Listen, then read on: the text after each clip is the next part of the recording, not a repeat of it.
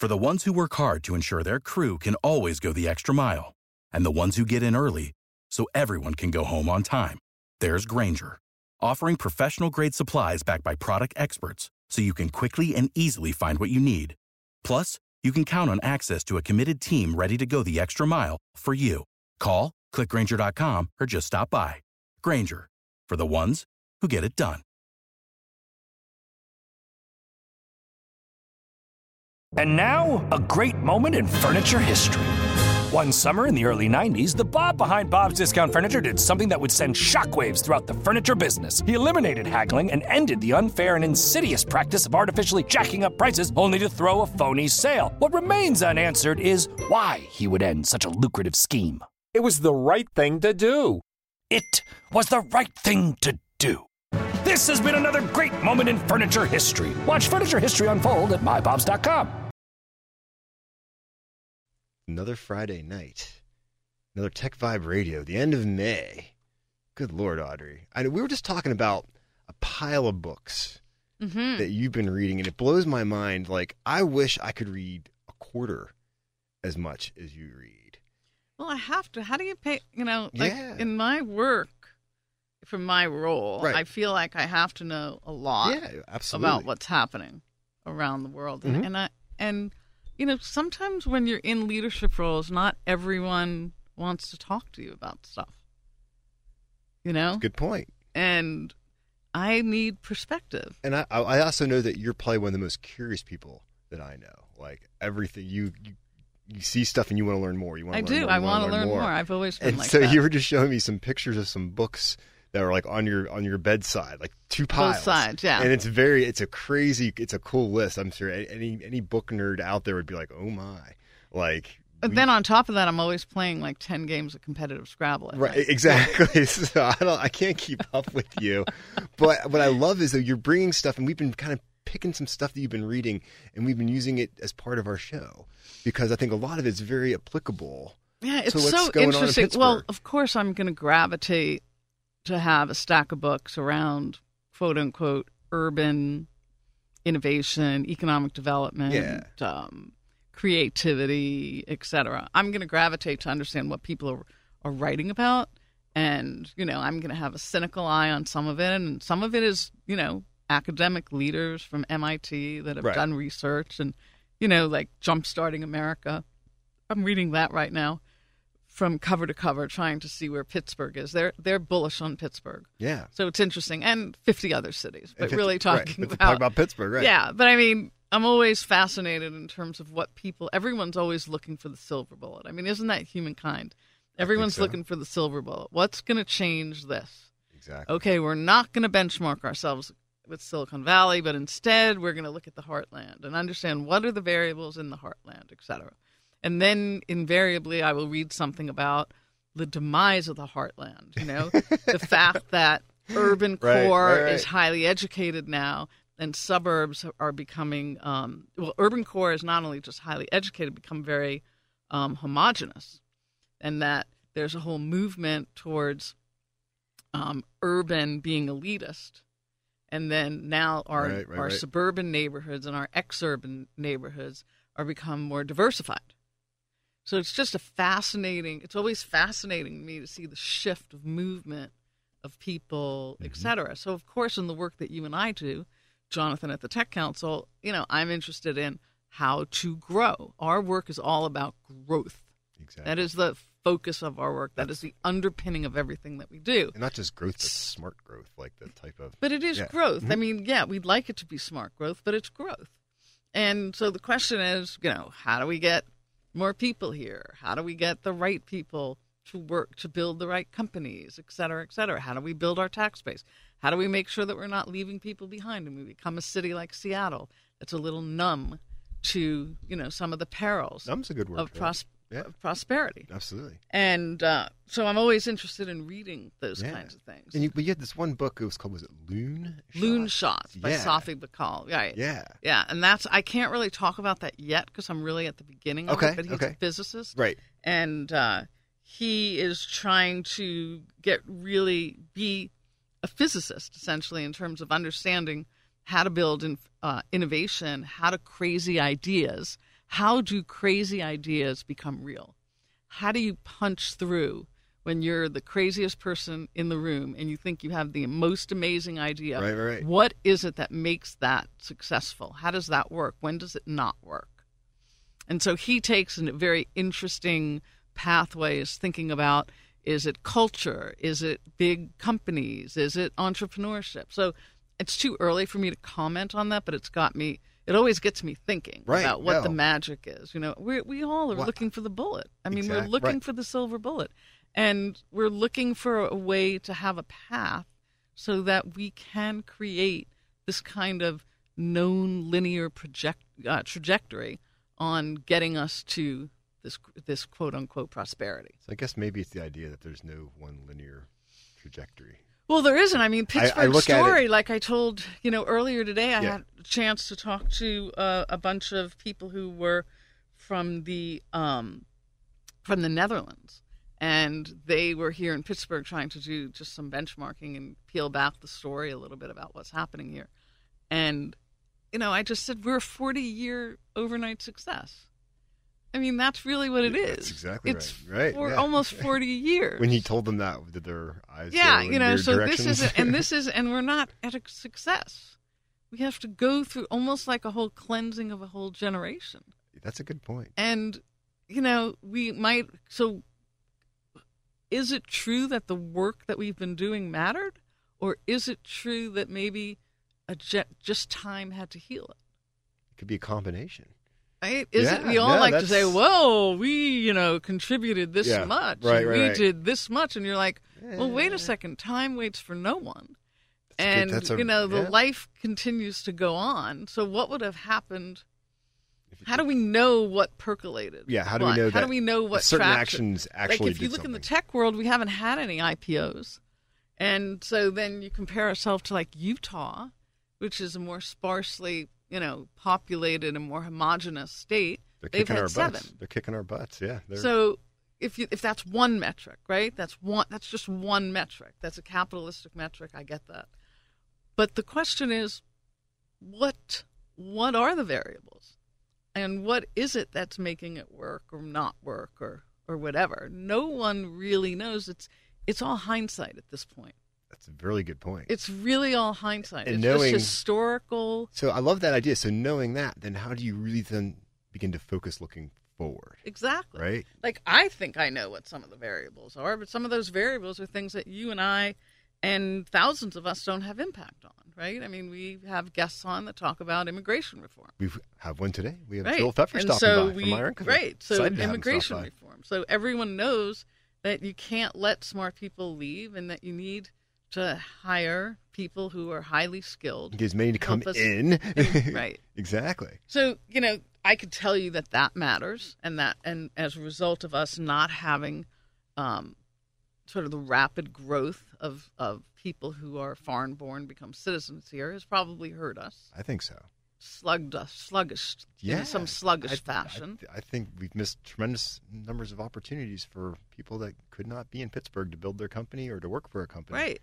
Yeah. But, there might maybe slow growth is the secret to our success. Well, I think you could say that as well. If you look at how, every year when we announce our State of the Industry data, we're up 2% here, 1% there. Right. It's Even not though staggering. the population slips, we still grow a little bit, but over 40 years, the right. overnight 40-year success story, we've built a very solid foundation. Right. It may not be the sexiest of foundations and like the ooh-wah, but we're compound that with social media, which equals sexy and fast. Exactly. It's conflicting. It's craziness. That's why I think it's fun to kind of nerd out on that a little bit. And we've got some great guests. Like we said, we have Joel Pfeffer from Meyer Unkovic Scott stopping by to talk about immigration and immigration reform. We also have Adam Menzies from CGI. He is leading up their emerging practices over there. And, of course, we have Julia Pepping and Brenda Vatters. Mm-hmm. Vester, excuse me. Vester. I'm saying Vester. I'm looking at my notes all wrong here. Really important study about how getting women in the tech workplace engaged and mobilized, which I think is really exciting stuff. So we've got a lot coming our way here on TechVibe Radio. Always good hanging out with you, Audrey. We're taking a quick break. We're coming right back. This is Jonathan Kirsting. And this is Audrey Russo. Learn more about the Tech Council at pghtech.org. So you know what, Audrey? CGI is like growing like crazy in Pittsburgh. I know, it's really pretty amazing. They doing some cool work. They actually did an acquisition of Suma, I know, who had been around for quite a while and had deep technical prowess in supporting lots of companies nationally and regionally and locally. And so it's sort of stoked to have Adam Menzies in from CGI, who's now heading up new emerging technologies practice. Yeah, thanks for having me. Thanks for being here. good stuff. And so let's talk about, what does that mean? Everyone says they have something new and emerging. Yeah, emerging or digital transformation or some other Right. cliche buzzword, right? So for us, I think on the CGI side, we see digital transformation and innovation from a pragmatic sense. We could certainly be way out on the bleeding edge, but our customers, we try to innovate in ways that they can make something real in short term. They can see the actual results. Yeah, exactly. Saving Take something money to market. soon, creating efficiencies quickly. Right. Yeah, I Understand, like that. learn quickly, and then continue to innovate on top of that. So give some examples. yeah, so I think when we look at there's things around, we have practices around blockchain, design thinking, machine learning. There's a lot of ways you could go way out on the edge. But the reality is, for most of our customers, there's a ton of low-hanging fruit that's still there, especially on the machine learning, AI side, just using the basics of that for robotic process automation.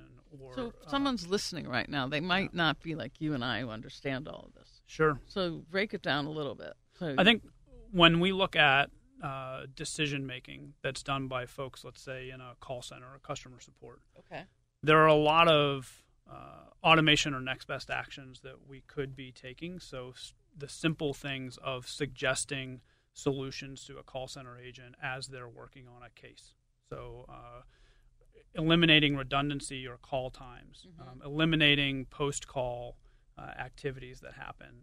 Very low-hanging fruit from an artificial intelligence side, but starting to learn the machine's learning kind of what actions humans take that are repeatable, so you can reduce the time and effort to do that. And increase customer satisfaction. So yeah, you're not giving your phone number 5 times over right. again. I'm always amazed when I call and I give my phone number and I'm like, wow, that machine actually captured it. Like, usually people couldn't. Yeah, where do you go next step? On the other end of that, I think there's really interesting things that we're doing farther out, where for a pest control company in the South, we're doing analysis of weather data inputs along with customer and social activity and how to predict termite outbreaks. What about this new cicada outbreak that's coming up? Yeah, it could be similar to that. What we focus First there. First time in 17 years? Yeah. It's on that cycle for them. If you take in a lot of data sources around weather, moisture, pollen, and then social activity and human communication and start to be able to predict, we found that within a few months we were able to predict with 85+% accuracy a termite outbreak 2 to 3 weeks in advance. No way. So they can gear up on the extra termite.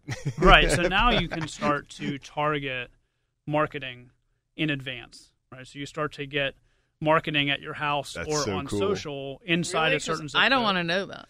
Well, it's better to know termites are coming soon than know 2 or 3 weeks after the termites are here. Movie. Yeah, when your porch caves. Exactly, right. So we think that's more kind of, I don't want to say bleeding edge, but it's out there a little bit more of what can be done with that. I think that's pretty data. bleeding edge, in my opinion. I'm thinking that's pretty cool stuff where you can monitor all those disparate things and bring it into. That's an interesting problem. Yeah. So there are a lot of small companies that could benefit from this. It's not just big company. And if you can take repeatable models around that and start to use it for other companies, and maybe some companies are helping build the models and then smaller companies are able to take advantage of kind of what those larger companies have learned in the market, I think that's where you get to more pragmatic innovation rather than having companies kind of put all their chips on a big risk trying to see if something works in the market. Actually doing some things that are going to make a difference, but you're not like putting all your chips into it. But. Yeah, and I think that's where the advantage of working with someone like CGI. So we're 75,000 plus consultants globally. I forgot how big you guys are. You guys have a presence. And it was so cool watching you guys build up here in Pittsburgh with the Suma acquisition. It was like you really made your presence in Pittsburgh. Yeah. It's just so exciting. And that is the CGI model. So I come from a background of other Big Four consultancies. We've worked in boutiques. Okay. CGI, to me, after being inside the organization for 2 years, is a good mix of those two things, where we have 75,000 people globally, but the business model really is to go to market locally. So take all that horsepower that's up there and be able to localize exactly. it. Yeah. So if you're a customer in a metro like Pittsburgh, and we have 37 metros in the U.S. that we focus on, that's crazy. Most of the consultants you work with should be from Pittsburgh. So we have over 400 people here in the region.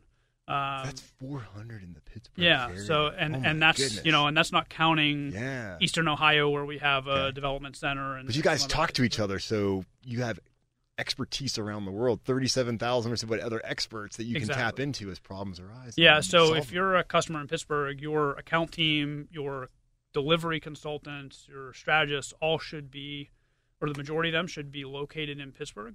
Groups like I lead then come in from a national or our peer network of practices around the world, can bring in expertise. We just did a Smart City Day in San Diego where we brought in video analytics, AR experts from Europe, from our practices to that city to have, we had HoloLenses and looking at ways to do 311 service and other things in different ways, from augmented reality and virtual reality, along with AI. So we can bring those experts from around the world, both on an industry or a tech space, to a specific problem in a metro market. But then you still get the same boutique service level that you would get, because the way we talk about it, the person who's responsible for delivering success, you're going to see them at the grocery store. You're going to see them at your kid's ball game. They're local here and accountable. You see him at John Eagle. My AI project's looking great. Right. So, exactly. Adam, what's your background? Yeah, so my background, I started doing about 10 years of Java app development, desktop web development. Personally, at Summa, we had made 2 acquisitions right around the 2010 timeframe. One for a local design thinking firm, and then one for a small firm that did Salesforce. And at the time, I remember them both. When we did that, Harvest Gold, I remember. That's right. Exactly. Yeah. I know these absolutely, things. Yeah. And the principals of that firm are still with us at CGI right now in the Salesforce group. So when that happened, I moved over to focus on Salesforce, and have been mostly focused in the platform as a service or design thinking space for almost 10 years. And that's a big part of what I lead at CGI. So you get to have a lot of fun at the end of the day. You got that local, it is a good time. You got the local presence, but you got the horsepower of CGI behind you, solving some really complex stuff. I mean, that whole termite example is just kind of, I just think that's so cool, man. That's awesome. So are you a native Pittsburgher? I am, yeah. Born and raised in Pittsburgh, went to Pitt. Cool. Stayed in the region. Yes, Pitt. Do you get to travel a little bit with CGI? I travel all over, mostly the U.S., but it's a good spot. I get to see a lot of innovation happening at our larger customers around the country. What do you think about what's happening in Pittsburgh right now? I think it's pretty tremendous. I talk to people from around the country, and they either agree with that or they are surprised when they get here. Wow, this is. I was here 10 years ago, and what it is now. They see the difference. And they're so impressed with what we're building. And you're like, CGI is here for a reason, because there's Thank tons you of for being a good ambassador. Absolutely. Yeah. Oh, I love it. Yeah. And people learn more about as much talent back as we can, right? And if people learn more about CGI, with CGI.com, of course. Yeah, absolutely. CGI.com. Yeah, would be a good way. And through that, you can tunnel in, kind of see what's going on the Pittsburgh side of things. Absolutely. With your downtown presence. You have some awesome office space downtown. We do. We have a great office space right downtown in the old Alcoa headquarters, so we'd love to have people come down and see the space. It's great. Guys Thank you so much for taking the time to be with us. Absolutely. Making Pittsburgh proud. Great stuff. Hey, we're taking a quick break. We're coming back with more TechVibe Radio. So much more coming on. What a great way to kick off the show, Audrey. Too much fun. Hey, learn more about the Tech Council by going to pghtech.org. Follow us on Twitter at PGHTech. This is Jonathan Kirsting. This is Audrey Russo.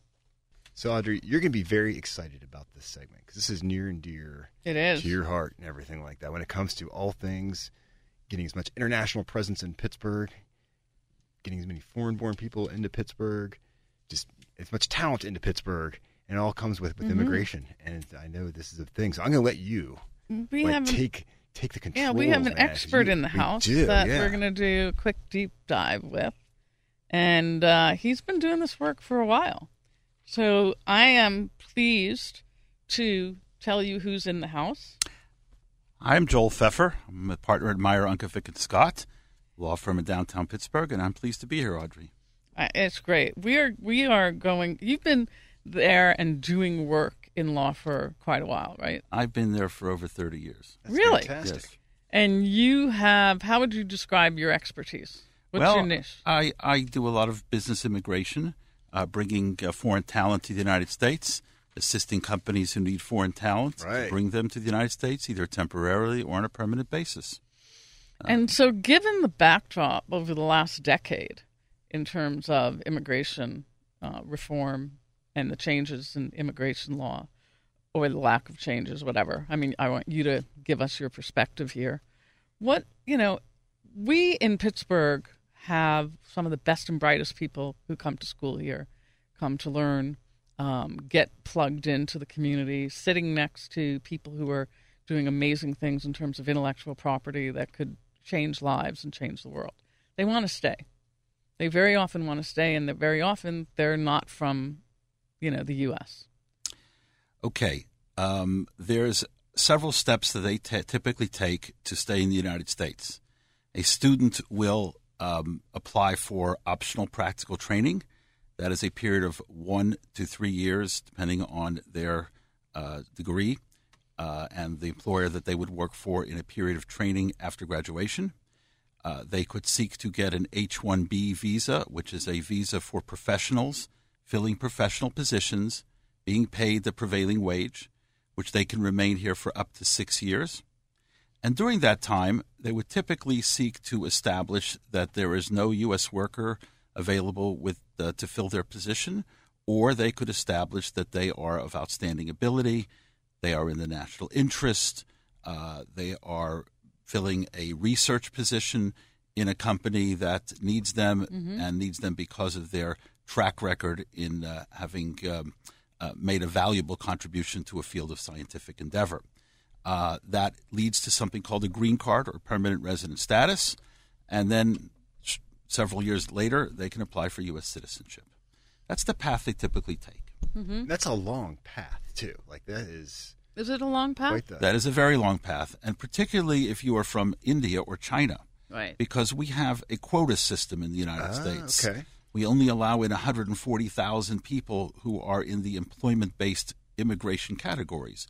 So putting aside family-based, you are in the situations we're talking about, we only allow 140,000.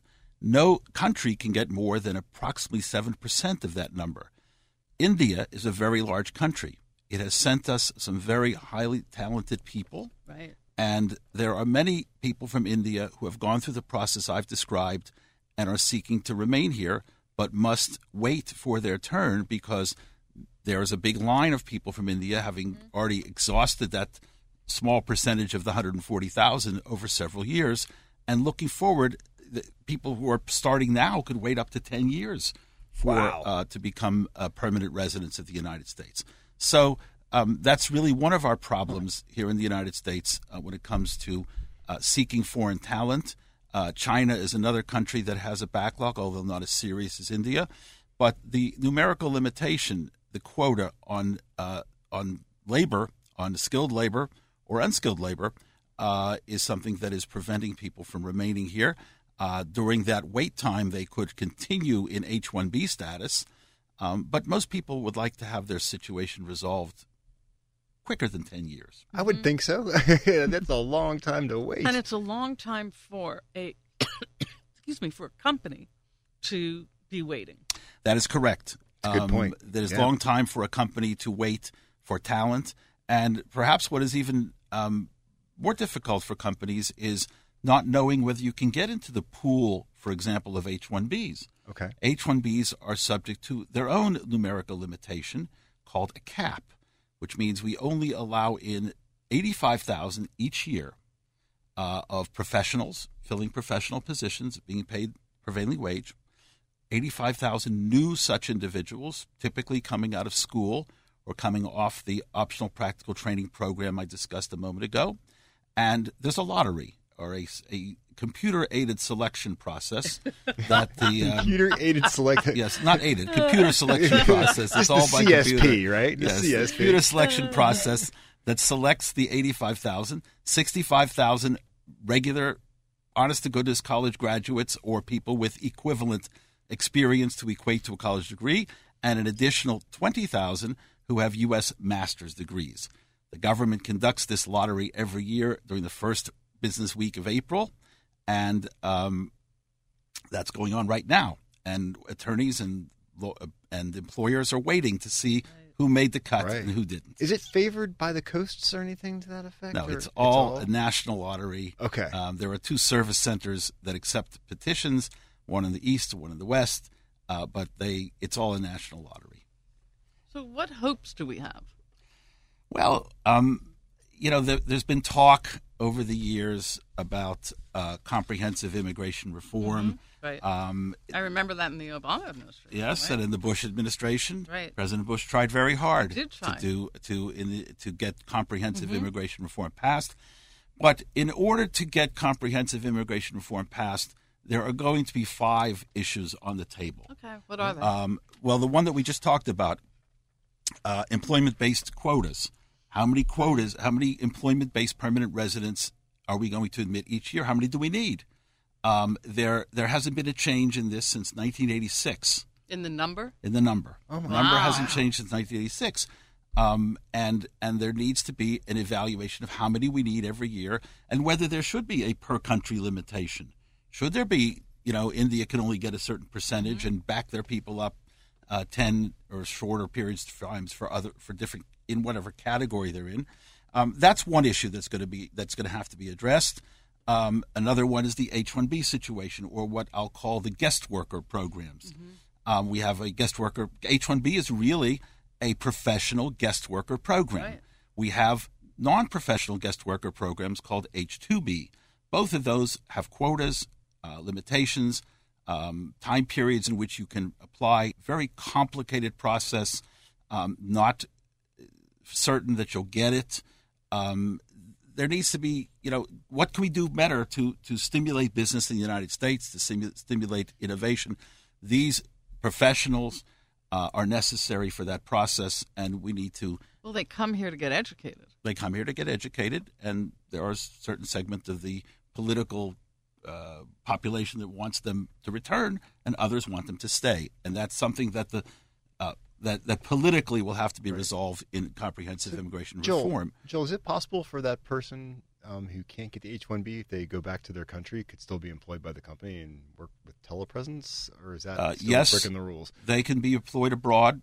Our laws only control who works here. Inside the borders. Inside the borders. Gotcha, okay. Let me just cover the other 3 issues please, that I think have to be covered. Amnesty, the big one. Right. What happens to all the people who are illegal? Is there a path to green card or permanent resident or citizenship?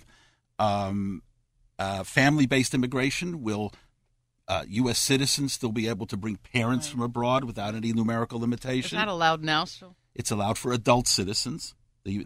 Whether you can't just have a child here and then become legal by your child bringing you. That's a myth. Right. The child has to be 21. Right. Okay, so it's allowed. Interesting. Okay. But I would say that in comprehensive immigration reform, that's going to be on the table. Right. Bringing brothers and sisters is going to be on the table. And the 5th thing that I think will be on the table is E-Verify. Companies that will have to E-Verify is a program right now. It's voluntary that requires employers to verify work status for new employees. The Bush administration tried very hard to make it mandatory, but I think that'll be on the table in a discussion about comprehensive immigration reform. So what changed over the last 30 years in terms of immigration? I mean, at one point we were letting lots of people into our country, right? It wasn't job related. What was the shift? Was the shift after World War II? Was the shift, just to understand some of the trends that have happened? I would say the shift has become the need for higher skilled or professional level. The technology world needs more people. That's all we hear. Yep. Technologies being developed abroad, and we need to bring them here. 30, 40 years ago, we needed unskilled labor. 50 years ago, we needed unskilled labor. Okay. Now it's the skilled labor, which is labor, it makes sense. And that's become a challenge when the numbers don't adjust. Absolutely. So we got about a minute or so left. I mean, what would be your one big wish that something could be reformed first to help Pittsburgh, help our companies get the talent they need, help us become more vibrant? What would be your big wish? My big wish would be that the H-1B program might be divided into different kinds of companies. Interesting, right? A company that engaged in innovation or technology might have a separate set of numbers available to them. There's also green cards available for highly skilled, exceptional ability, outstanding professors and researchers, people who can research for companies and people who can do work for companies engaged in research. And perhaps expanding those numerical limitations. Very cool. Joel Pfeffer. It has been great. Yeah, thanks for stopping by. Thank you so much. My pleasure. And they can find you on the Meyer Unkovic website, right? Yes, muslaw.com. Just that simple. Joel, thank you for stopping by and talking about this. For your leadership in this as well. Thank you. We're taking a quick break. We're coming back with more TechVibe Radio. This is Jonathan Kirstein. And this is Audrey Russo. We're from the Pittsburgh Technology Council. Learn more about the Tech Council at pghtech.org. Audrey, I like to save the best for last. Yeah. Got some important stuff to talk about. Like, I'm excited that we have a little more time with our longest segment of the show to stretch out and talk a little bit about what's going on here. So we got some important guests with us. We need some introductions here, Julie. Let's start with you. You're no stranger to the show. You've been on TechVibe before. Yeah. It was 4 years ago, believe it or not. Was it that long? No way. My goodness. Yes, it was. Oh, my gosh. I didn't do the second year. I think you had some other folks. Oh, that's what it was. That's right. Yeah. So I'm Julia Pepping, and in addition to being an independent IT consultant, I'm very active in Red Chair Pittsburgh, which is a network of women and men who advocate for gender balance in the technology professions. We love your work. Very Thank good you. stuff. Yeah. We need more of it. And we have Brenda here. Yes, hello.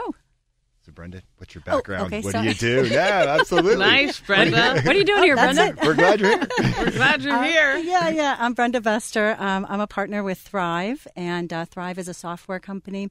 We host digital conversations, and we're able to measure those conversations through cognitive technology that's built in. Super, really cool technology. Yeah. Thrive has been on the show before talking about what you guys do. That's correct. You talked to one of our co-founders, Dan Stafira. I know Dan. Oh, that's absolutely. right. That's right. So, Southside guys. That's man. right. Oh, That's yeah. what I'm talking about. So we're going to talk about a study, right? Mm-hmm. We'll jump in and talk about a study. So Brenda and I met, I'd say last summer maybe, just sat down for a meet and greet, got to meet this person, and we started talking. We were talking about Red Chair Pittsburgh, and I was sort of bemoaning the fact that we really want to have data to operate on because that's the world that she operates in. And it's like, God, I wish we had something that would help us determine, rather than just anecdotes, what we should do next, what's important in Pittsburgh for women in tech. And she suggested a study. I'll let her tell you about it. Of course, I jumped in. No, I'm thrilled to have the chance to work with Red Chair in that community. And, what we find with big data, right, everybody wants to make decisions based on data. And sometimes that larger data isn't applicable to certain populations. So we thought, well, let's go and have we decided to have a 12-week conversation with the Red Chair Pittsburgh group specifically. So it was a voluntary study. Opt-in. They opted in. It sounds like a big undertaking. It's a lot of folks.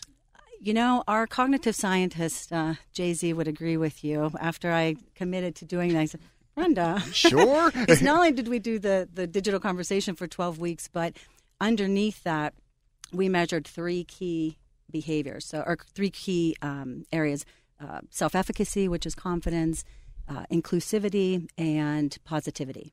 So all of those things are correlated with, other studies, and what would they say? Women aren't confident. So is that really true? That seems like a really broad statement. Or is that true broad. for women in the Pittsburgh? That sounds like a terrible thing to say. Right. That's exactly right. Or is it true for the women in Pittsburgh technology? We want to look specifically at what's unique about our population. Okay, yeah. Are we really different? Bring it down I guess here. it doesn't matter if we're different because we're focused on serving that community. Right. That's right. Okay. That's right. So we went through that study and found out some really interesting correlations. But Talk about how the study's designed. I don't know because I think that's kind of interesting. Yeah, tell us. Right, because it's not a study that is traditional. So the Thrive, basically, we use what's called ecological momentary assessment. So the technology itself is cloud-based, and is a link is sent to somebody's phone in a text message. they open that up and in 60 seconds answer a few questions in a conversational About how way. you're feeling then, right? Right. Just, hey, how you doing, Brenda? It gets you at it's the very moment. conversational. How's it going? So it doesn't feel like you're being studied. But what we wanted to capture was, kind of like how I'm you're being feeling studied. in the moment. Ecological momentary assessment is really capturing the data when it's happening. As humans, we're not very good at remembering what, if I asked you 2 weeks ago, how are you feeling on Tuesday? I don't, So, Right. and if I asked you in the future, you may not know how things, might impact you then. So we capture it in the moment. Then we can look at that collectively over time and say, oh, well, here's kind of what's happening. So we looked at a lot of things, and we still have more to bring out. But, when we looked at inclusion, right, do women feel included? And we found a correlation between higher levels of positivity and higher levels of confidence. If women had both of those, they felt more included, right? So we're still, we don't, Okay. That's one thing to say, okay, if we can focus on those things. So Julie is looking at what do they do for the red chair group, and, how do we actually take action from some of that information? So that was one of them. But I think the other one we really are interested in too is, if you have 3 to 5 people in your support network, and that's a work network. We were just talking before. Work-related. Work-related network, right? Doesn't count as my mom? Doesn't count as your my mom. dad counts. Okay. He was my mentor all through my whole life. Then he counts. Yeah. Okay. So if they understand what work you're doing, so if you have that, and can get a perspective on it, right, you probably have higher levels of confidence. So we need to unpack this a little bit more. But this, we just got the end of the study in March, and so this is still very fresh in terms of looking at, one of the things that Thrive captures as well is kind of those micro behaviors. So we ask people today, what made you feel included? Because really inclusivity is something we're really trying to focus It's on a in number of culture. little things that kind of add up to making you feel like you're part of something. Right. And they're really, especially for things that happen with women, it's really hard to identify, like, I know I don't feel something's off, but these little micro behaviors start to add up and make you feel that you're not included. So we're able to look at that. We have a lot of commentary that we're looking at, and we'll share more of that as time goes on. Some of those things that my whole goal is always to make it actionable. Right. Yeah. So that's what I was going to ask you. So a couple things that we took from that is one, Red Chair Pittsburgh has for the past few years offered leadership development scholarships for mid-career women in tech. And one of those scholarships is the Pittsburgh Technology Council EDGE program.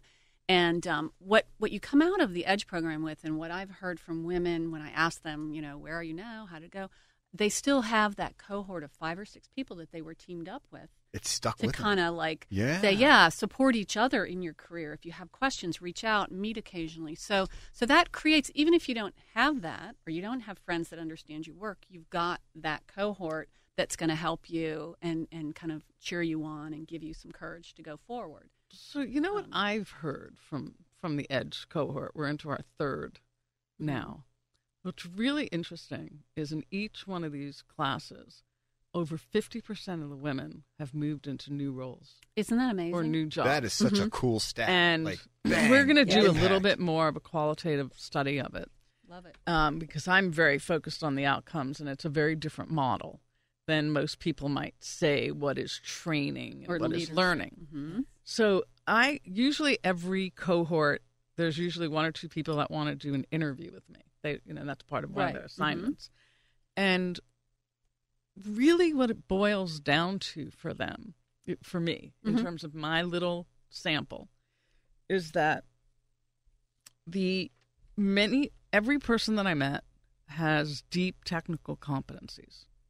Like, they're good at it. And so their boss or their superiors or their colleagues give them more to do because they know they're going to get it done. And they can count on them. And as a result, their shoulders become wider and wider. And the likelihood of them being visionaries and in visionary roles. Time to speak their accomplishments. They're too busy working.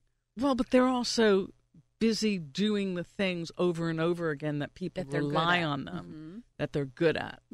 And so what they see through this EDGE program is they lift their head up and go, wait a second, what am I really doing? Yep. And what do I really want? Well, I think it's for women who are accomplished and are just saying that seems to be the model, and they themselves are reinforcing it. Yes. Mm-hmm. So it's been really interesting for me to hear them talk about this, and then at the same time not feel confident.